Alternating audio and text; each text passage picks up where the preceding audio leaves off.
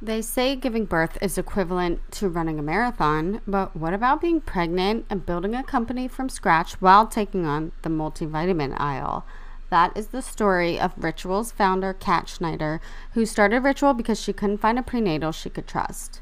So I just started recently taking the Essential for Women multivitamin, and it's been great so far.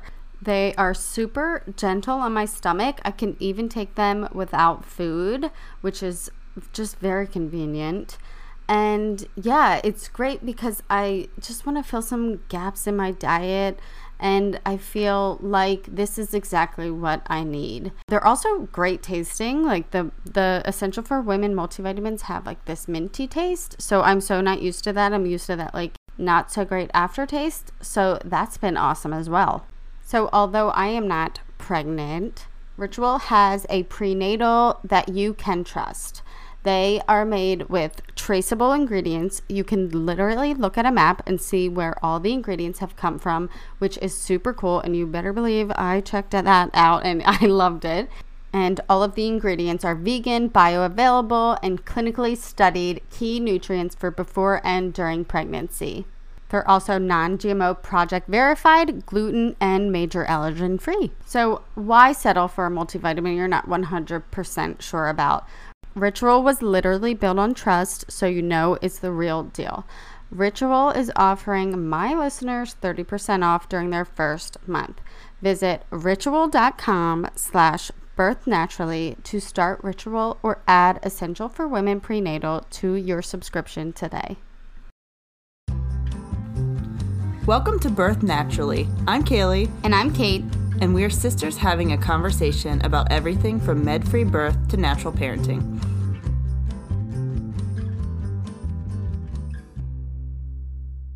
Hi, everyone. Welcome back. We are so excited to have our second-time guest back, Danielle. She was the mom from episode 5. She had three completely different birth stories. And her perspective this time around is really unique because she gave birth during the current pandemic in a hospital and was able to achieve the natural birth that she wanted with some concessions, which everyone in life right now is kind of conceding in some ways. We all know that life is not what we planned and we all have to be flexible, unfortunately. And Danielle was able to still achieve the natural birth that she wanted. So we were really excited that she came back to share her story. Yeah, she definitely didn't get the birth story that she was hoping for, which is obviously very unfortunate. But there were some difficult parts of her labor, and she really did her best to remain positive and focus on the parts that she was able to control. A quick side note before we get started, don't forget to take a quick picture of you listening to today's episode so we can see what you guys are doing when you're listening. Tag us in an Instagram story, and we will be sure to repost it. And if you aren't already, follow along on Instagram. Go ahead and follow us at Birth Naturally. I have been listening to Audible for years. It just started with a free trial and my favorite Ellen Hilderbrand book. And then once I realized how much I could accomplish in a day, like cooking for the kids, cleaning, organizing the house, you name it, while being entertained, I was hooked. It has all of my favorite fiction books, but it also has our favorite books on natural birth, like Mindful Hypnobirthing, Birth Without Fear, Birthing from Within, Natural Childbirth the Bradley Way, just to name a few. If you use my link, you can get 30 days free of Audible. Just go to audibletrial.com/birthnaturally, and I suggest starting with Ina May's Guide to Childbirth if you haven't already, because that is a listener favorite. So once again, just go to audibletrial.com/birthnaturally for 30 days free. Welcome back, Danielle. Thank you so much for coming back on the podcast.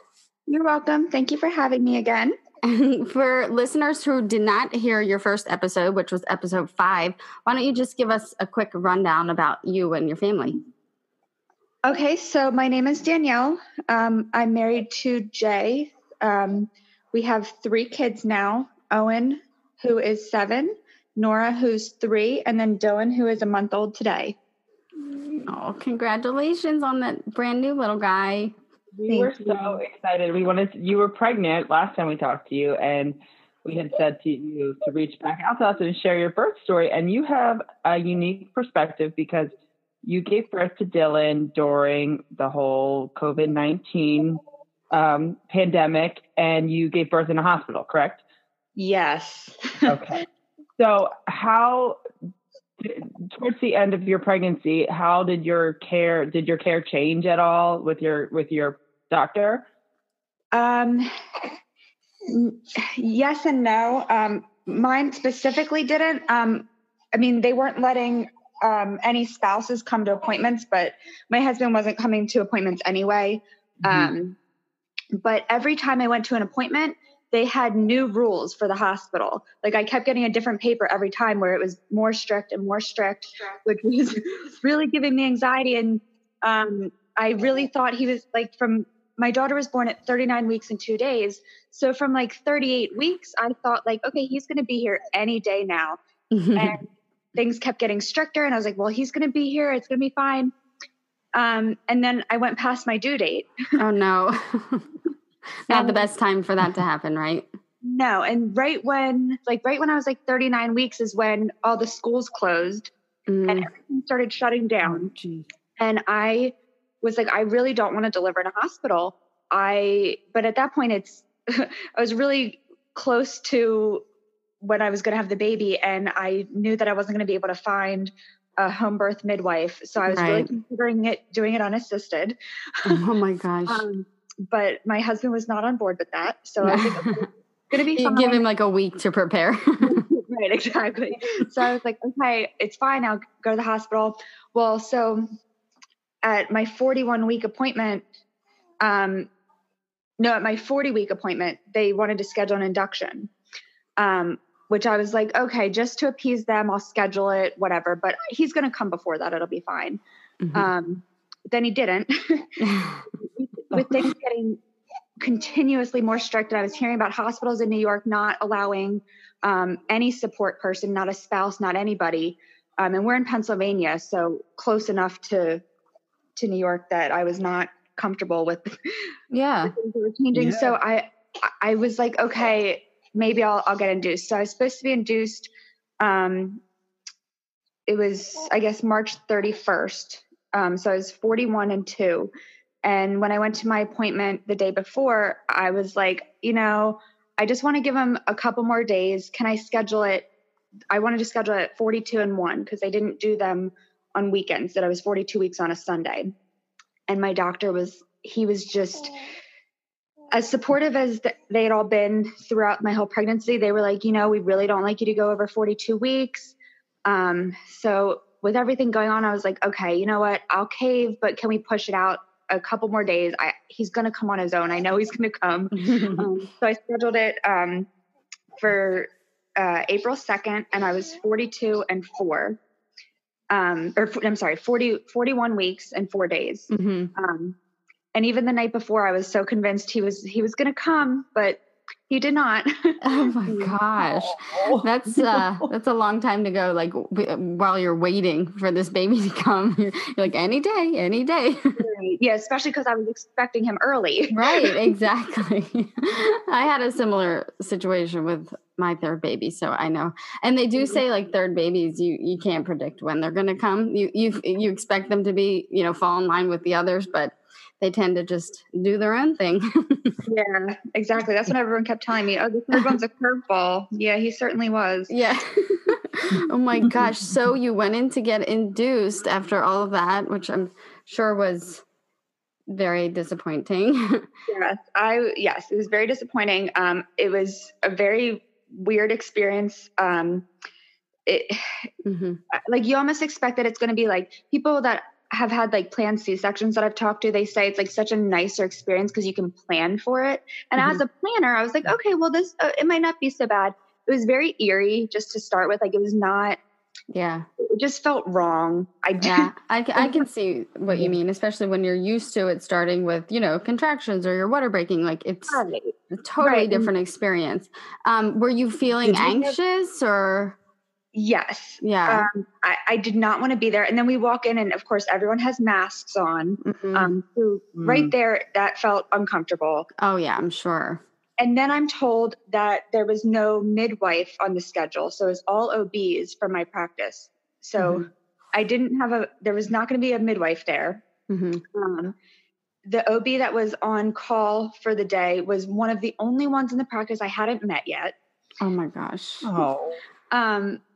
So then luckily, so we got there at 6, and right away I'm like pacing around the room and I'm telling my husband, I'm like, I feel like a caged animal. I don't like this. I'm so uncomfortable. I want to go home. I don't want to do this anymore. And he was like, okay, like we're here, like, come on, we got to do this. And I was like, if they check me and I'm not favorable for the induction, we're going home. I'm not letting them start this and set me up for a C-section. I was so upset. I did the same thing with my induction. I got there and I was like, you know what? I'm going home. Like it felt wrong. That's how I described it too. I mean, like, do they make you go through with it? I mean, how can they make you go through with it? Like they can, but they'll say like, you need to be back by, their day that they pick by 40. And then what happens if someone just refuses? That's, in my mind, I'm sure there's women who are like, I am not going to be induced. Yeah. They can't refuse service to you. They can't say if you come in labor when you're 42 and one day, what are they going to say? No, go home. Oh my God. And that's what I was very on, like, I was about to say, like, you know what, forget it. I was about to not even go in. But then I'm thinking, okay, but what if a couple of days from now they change the policies in the hospital and he can't be there? What if it's a week later and I still have to be induced, but now he can't be here? So with all of that added with the possibility of him not being there, I felt like I had no choice, which really was a good start. Yeah, I'm sure. And since you were going to be induced, and I'm sure you've heard that induction makes, contractions much harder. Were you open to the possibility, like, okay, if I need to in this situation, like I'm open to getting an epidural or whatever? In the back of my head, I was like, if it gets really, really bad and it comes to like, I have to have an epidural or I'm going to end up with a C-section because I'm not progressing, I was open to it in that case, but that was the one thing that I was so against. I absolutely did not want the epidural. My husband was really on board with that. And he was really helpful because at one point I was like, I think I want the epidural. And he was like, no, you don't, you can do it. You can get through this. Yeah. Cause you had prepared your whole pregnancy to do this naturally. Yes. So I'm sure you were pretty like, you're sticking with it. Yes. Well, and then, so they checked me, and I was already 3 centimeters dilated. I think like 70 or 50% effaced. And I think, I forget what the station was, but so I was favorable for induction. And they said they would only have to do Pitocin, which of course was on my birth plan that I didn't want, but I now had no choice. So that was the first thing off my birth plan. And then I had to have an IV because I had the Pitocin. So that was another thing off my birth plan. Oh, man. And then the doctor came in to see me after I started Pitocin, and she's looking over my birth plan. I wanted to delay cord clamping. I forget, there was a couple other things. And she was like, oh no, well, we can't do that. Well, that's against hospital policy. Well, really? She said they would not delay cord clamping more than a minute per the NICU. Oh my gosh. She goes, well, I can have someone from the NICU come talk to you. And I was like, well, is it going to change anything? She was like, no, but they can explain it to you. And I was like, well, at that point, I don't waste anybody else's time. If you're going to do it. And at this point, I'm already being induced. Like I'm already having contractions and hooked up to everything. And then they're telling me they're not going to delay cord clamping. So at that point, I was already very upset about the entire situation. And I was just like, fine, whatever. Okay. Gotta go with the flow at this point, right? Oh my gosh. Yeah. And they were, when I gave them my birth plan, I think at like 28 weeks, and there was never an issue with it. Like really? Yeah. Why not discuss that with you? The midwife read over it, and there was no issue with it at that point. And then all of a sudden I'm strapped in and stuck. And now nothing is going nothing going to plan, as everyone says when you have a birth plan. Yeah. Seriously. I know. And you really prepared yourself. And I can imagine that was really disappointing. So the one thing that I had left was not having an epidural. And I was like, I'm sticking to it. That's Yeah. the one thing I have left. Seriously. Good for you. Oh my gosh. So did contractions start right away? How did that go once they gave you the Pitocin? They started very short, like within a half hour, maybe even less than that. Wow. And at first they were fine. Like my husband and I were playing Uno and we were like joking around and like watching Netflix and everything was great. And then they started getting more painful and they kept coming in and like upping the Pitocin. And I did ask, I was like, is there a point that you can like check and see if my body's kind of taken over and take me off the Pitocin? And the nurse said they would not like disconnect the Pitocin, but they would stop like upping the dose. Okay. So I was not happy with that, but I was like, okay, fine. So we got up to 10 units per whatever. That was the highest we went with the Pitocin. And they were pretty painful. I spent most of my time on the yoga ball, just like kind of like bouncing, because the other thing I wanted was to not be stuck in bed, which is the reason I didn't want the epidural, but I was still attached to the cord. So I couldn't, and they wouldn't let me, they wanted consistent monitoring. I wanted intermittent monitoring. So I was just hooked up to everything the whole time. So I'm stuck in one little section of the room. We weren't allowed to walk the hallway because of everything going on with the coronavirus. So we had to stay in the room. I was stuck there. And then with all the IV fluids, I had to get up and pee like every 5 minutes. So I had to keep on myself. But I was able, like, what really helped me was counting through them. So I would kind of just like pause everything and I would count until it was over. And then eventually got to a point where I was in so much pain, I couldn't even count. So I said to my husband, like, if I like grab your arm, start counting for me. This is what's going to help me. And we actually talked to someone a couple of weeks ago who did that same thing and it really helped her too. Yeah. And I hadn't even like heard that anywhere. Like I was just like, well, if I can't count, I need someone else to. So at a couple of times I even snapped at him because I couldn't like reach him. So I just started snapping and he would just did a lot of counting that day, I'm sure. Yeah, he was really great. That's funny because that's something that just brought me back to my second. I did the counting thing too, and I had never heard it. I just like instinctively it just sounded. Yeah, it seemed like something like, okay, there's an end point to count it. Like, I mean, you could count to infinity, obviously, but you're not going to. So once you would get to this number, and you would be like, okay, we're good now. It's going to get better from here. Yeah. That's really funny. Well, at least you were able to be out of the bed. I mean, that is a plus. Yes. Not having the epidural. At least, even though you were confined to your small little room, it's better than being stuck in bed, I would assume. Yes, yeah, definitely.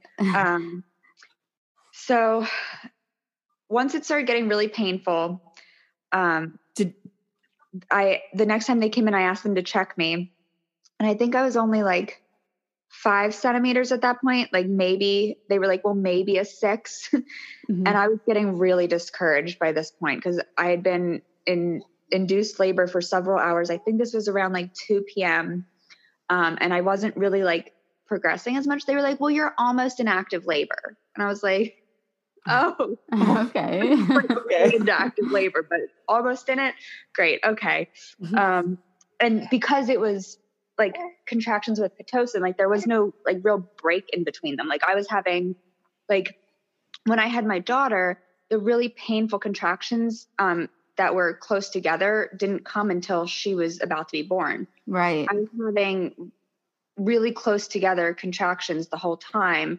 They just started increasing in intensity and pain. So like I wasn't getting a break in between them really. Wow. Oh, man. That sounds tough. Yeah. So I was getting really discouraged. But they did ask about like rupturing my membranes. And that was another thing that I was really against. I did not want to have artificial rupture of my membranes. And the doctor was like, well, I don't like to let them rupture naturally when you're pushing because they could explode in my face. And at that point I was going on. I was like, I hope they do explode in your face. Because I was so annoyed with her. I was like, good, I hope they do. Oh so I was my very gosh. confident about you're not going to artificially rupture them. They will. But she was like, well, like right when I'm about to deliver, she wanted to rupture them. So I was like, fine, whatever. Like if it that's so bizarre. Like you're an OBGYN, like that's part, like Mm-hmm. the membranes rupturing are sort of part of your, It's a messy job. yeah, like it happens. Like if you don't like it, maybe you should find a new job. I agree. Yeah. Wow. She definitely wanted things her way. Because the other thing she was against, I put that I wanted to deliver in any position that felt comfortable at the time. And she was like, well, what do you mean by that? Like, what positions are you thinking of? Because I don't want you on your hands and knees.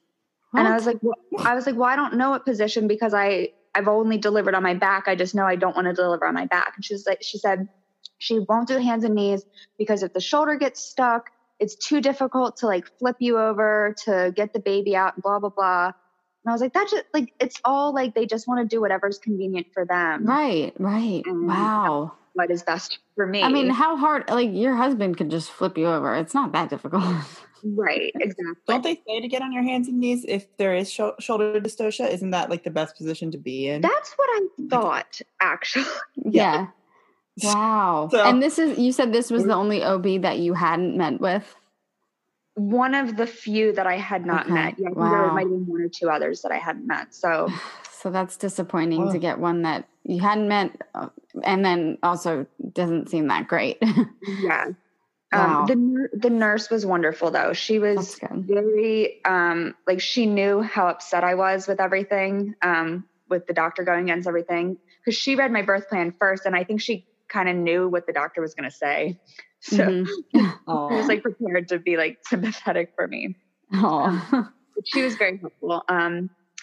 So I guess it was probably around like 4:00. So from like 2 to 4, I was just in so much pain. Like I went and like, I laid in the bed and was just like squeezing the sides of the bed, like barely talking.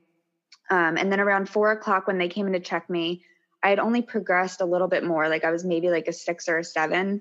And the baby's head was lower, but it's still like, it could have been, I'm thinking I'm going to be in labor for hours longer at this point.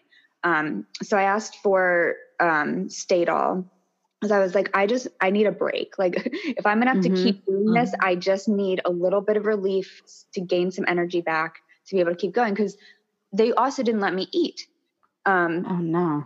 Because of like the induction and everything. And that was another thing that I had on my birth plan. I wanted to be able to eat. And I brought food with me and I kept saying like, I'm going to eat something when they leave the room. I'm going to eat something. And you should have. I was about to like at 10:00. I was like, I'm starving. Like I'm really hungry. So around 4-ish, maybe 4:30, they gave me the Stadol. And that, like, I really kind of wish I hadn't taken the Stadol because I was just really out of it at that point. Oh, really? Oh, I was still in a lot of pain, but I was like falling asleep. oh my gosh. Wow. It helped a little bit because I was like out of it. And Oh my gosh. tell what was going on. But it didn't help with the pain, but I was able to relax a little bit. So I was just kind of like laying in bed and like my husband was getting concerned because I was kind of like in and out, like dozing off. Oh my God. Yeah. I'm sure that could be a little bit like scary. Yeah. So then he was born at 5:35. So they wanted the Stadol to be given at least an hour before he was born. So we were really cutting it close. I did not think he was that close. But because I was so out of it, I like all of a sudden felt like a lot of pressure and I was like, I can't do this anymore. Like this really, really hurts. And I'm thinking it's just increasing in intensity and it's going to go on for a while longer. Cause I was only at like 6 or 7 centimeters. Right. Well, they came and checked me and he was coming. Oh my gosh. So at least it jumped quickly from when they said like your starting active labor to me actually delivering. Wow. Yeah. It seems like your transition goes like super quick. Luckily. Yeah. So because I was already laying in the bed, like they just kind of put my legs up in stirrups. And at that point I was like, whatever, I guess I'm delivering on my back again, but I was in so much pain. I don't think I could have put myself into a different position. Yeah. At that point it's so hard. Yeah. There was literally no break from the contractions. Like it was just, they didn't stop. It felt like, so I started pushing and like, didn't even like realize that I was pushing. I was just trying to relieve some of the pressure, right. And everything. So all of a sudden, so as they're getting everything ready, they're getting all the stuff they need. They all put on like plastic, like face masks, like over their whole faces, in addition to the regular mask, which nobody prepared me for, which like, I guess I understood because they didn't want like any extra exposure with the baby, but to give you a warning, maybe. Right. Yeah. It would have been nice to know they were going to do that because all of a sudden everyone in the room has these like big like visor masks on. Yeah, and you're like, what's going on? Kind of like, wow. That's a little crazy. Yeah. So I wanted, like, one of my goals was to like work with like the fetal ejection reflex and make sure that he came out like at a good pace so I didn't tear. And in the moment that was just all gone, I was like, I need this baby out. I'm in so much pain. And I pushed way harder than I should have. Like I could feel that I was like, I was like, my body's ripping. I can tell, but like, and they were like, his head's like a third of the way out. And I was like, only a third. I thought his whole head was out. I feel like that's always the case. You're like, oh, he's that push, like definitely, like they're out, and they're like, no, not yet. Nope. Oh my gosh. So yeah, then he finally came out. They put him on my chest, but there had been meconium in the water, just like with my daughter. But he was overdue, so I kind of expected that to happen. So they left him on my chest for the minute until they cut the cord, and then they took him over to the warmer, and like, I guess like cleared out his airways and everything. And then I delivered the placenta and I only had like a mild 2nd degree tear, luckily. Oh, good. And I did tell them about like my worries with the stitches. And as far as I know, they were pretty careful and didn't overstitch. So, and since then like everything seems to be healing well. So I think they at least respected that, which was very important to me. And then when they gave him back to me, like I tried to breastfeed and he latched pretty much right away. He's been a great nurser. Oh, that's awesome. Yeah. So he was 7 pounds, 14.8 ounces. And he was almost 8 pounds, and he was 20 1/4 inches. Oh, so my biggest baby.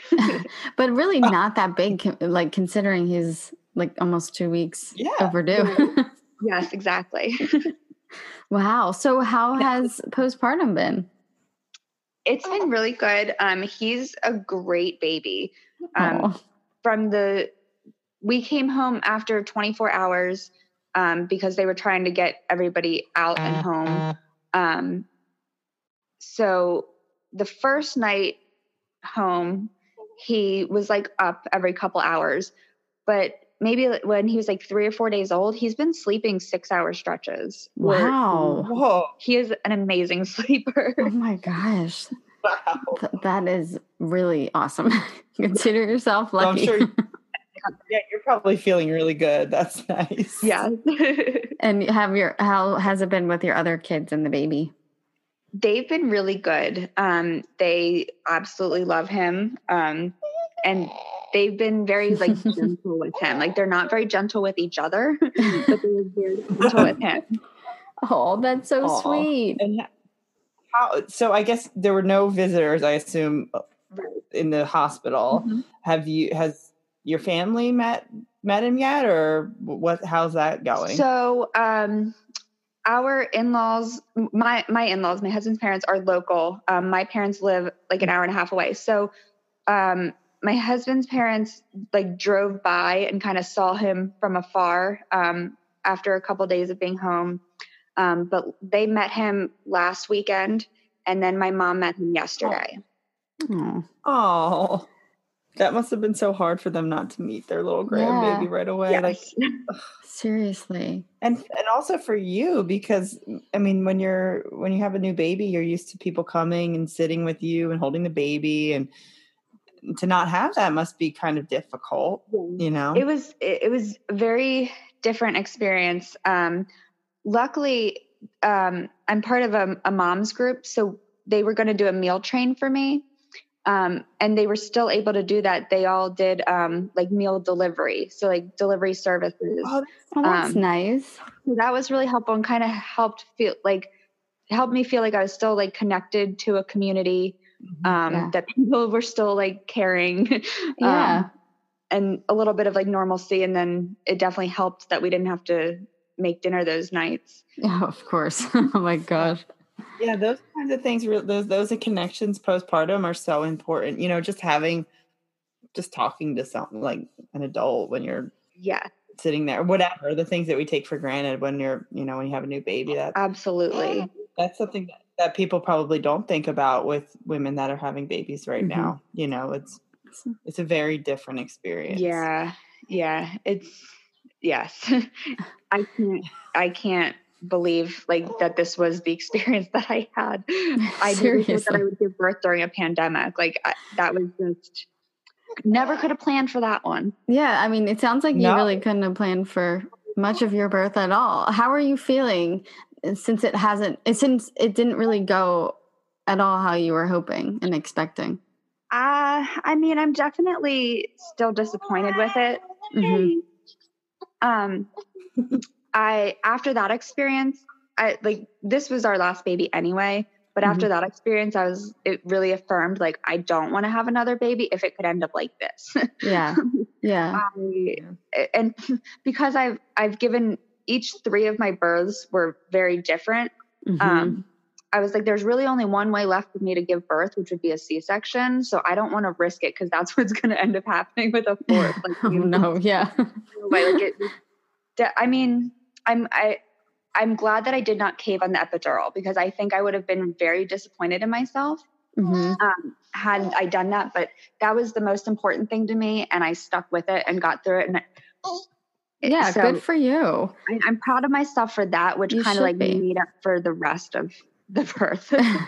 Well, the rest of it was so out of your control too, and especially during this time when it's like there's so much fear, and I think there's already fear when women are in the hospital and you're in a vulnerable position. For you to be able to stand your ground, and hold on to some things that you wanted and achieve that. That's the best outcome that you could ask for in a really kind of crappy time. You know? Wow. Yeah. That is quite an interesting story. I'm just happy that your baby and you are both healthy. Thank you. Yes, me too. And hopefully all of your family will get to meet him soon. Yeah, I hope so. Oh my gosh. Well, thank you, Danielle, for coming back on and sharing your second birth story with us. The third baby, second birth story we've heard. Thank you very much for having me again. Wow, what a story. We really appreciate Danielle taking the time to share this unique experience with us, even with a brand new baby. We hope that you are enjoying our episodes, and if you are, please take a second to write us a review on iTunes. We absolutely love seeing your responses to our podcast, and we try to share them all on our Instagram. Thanks, guys, and until next time.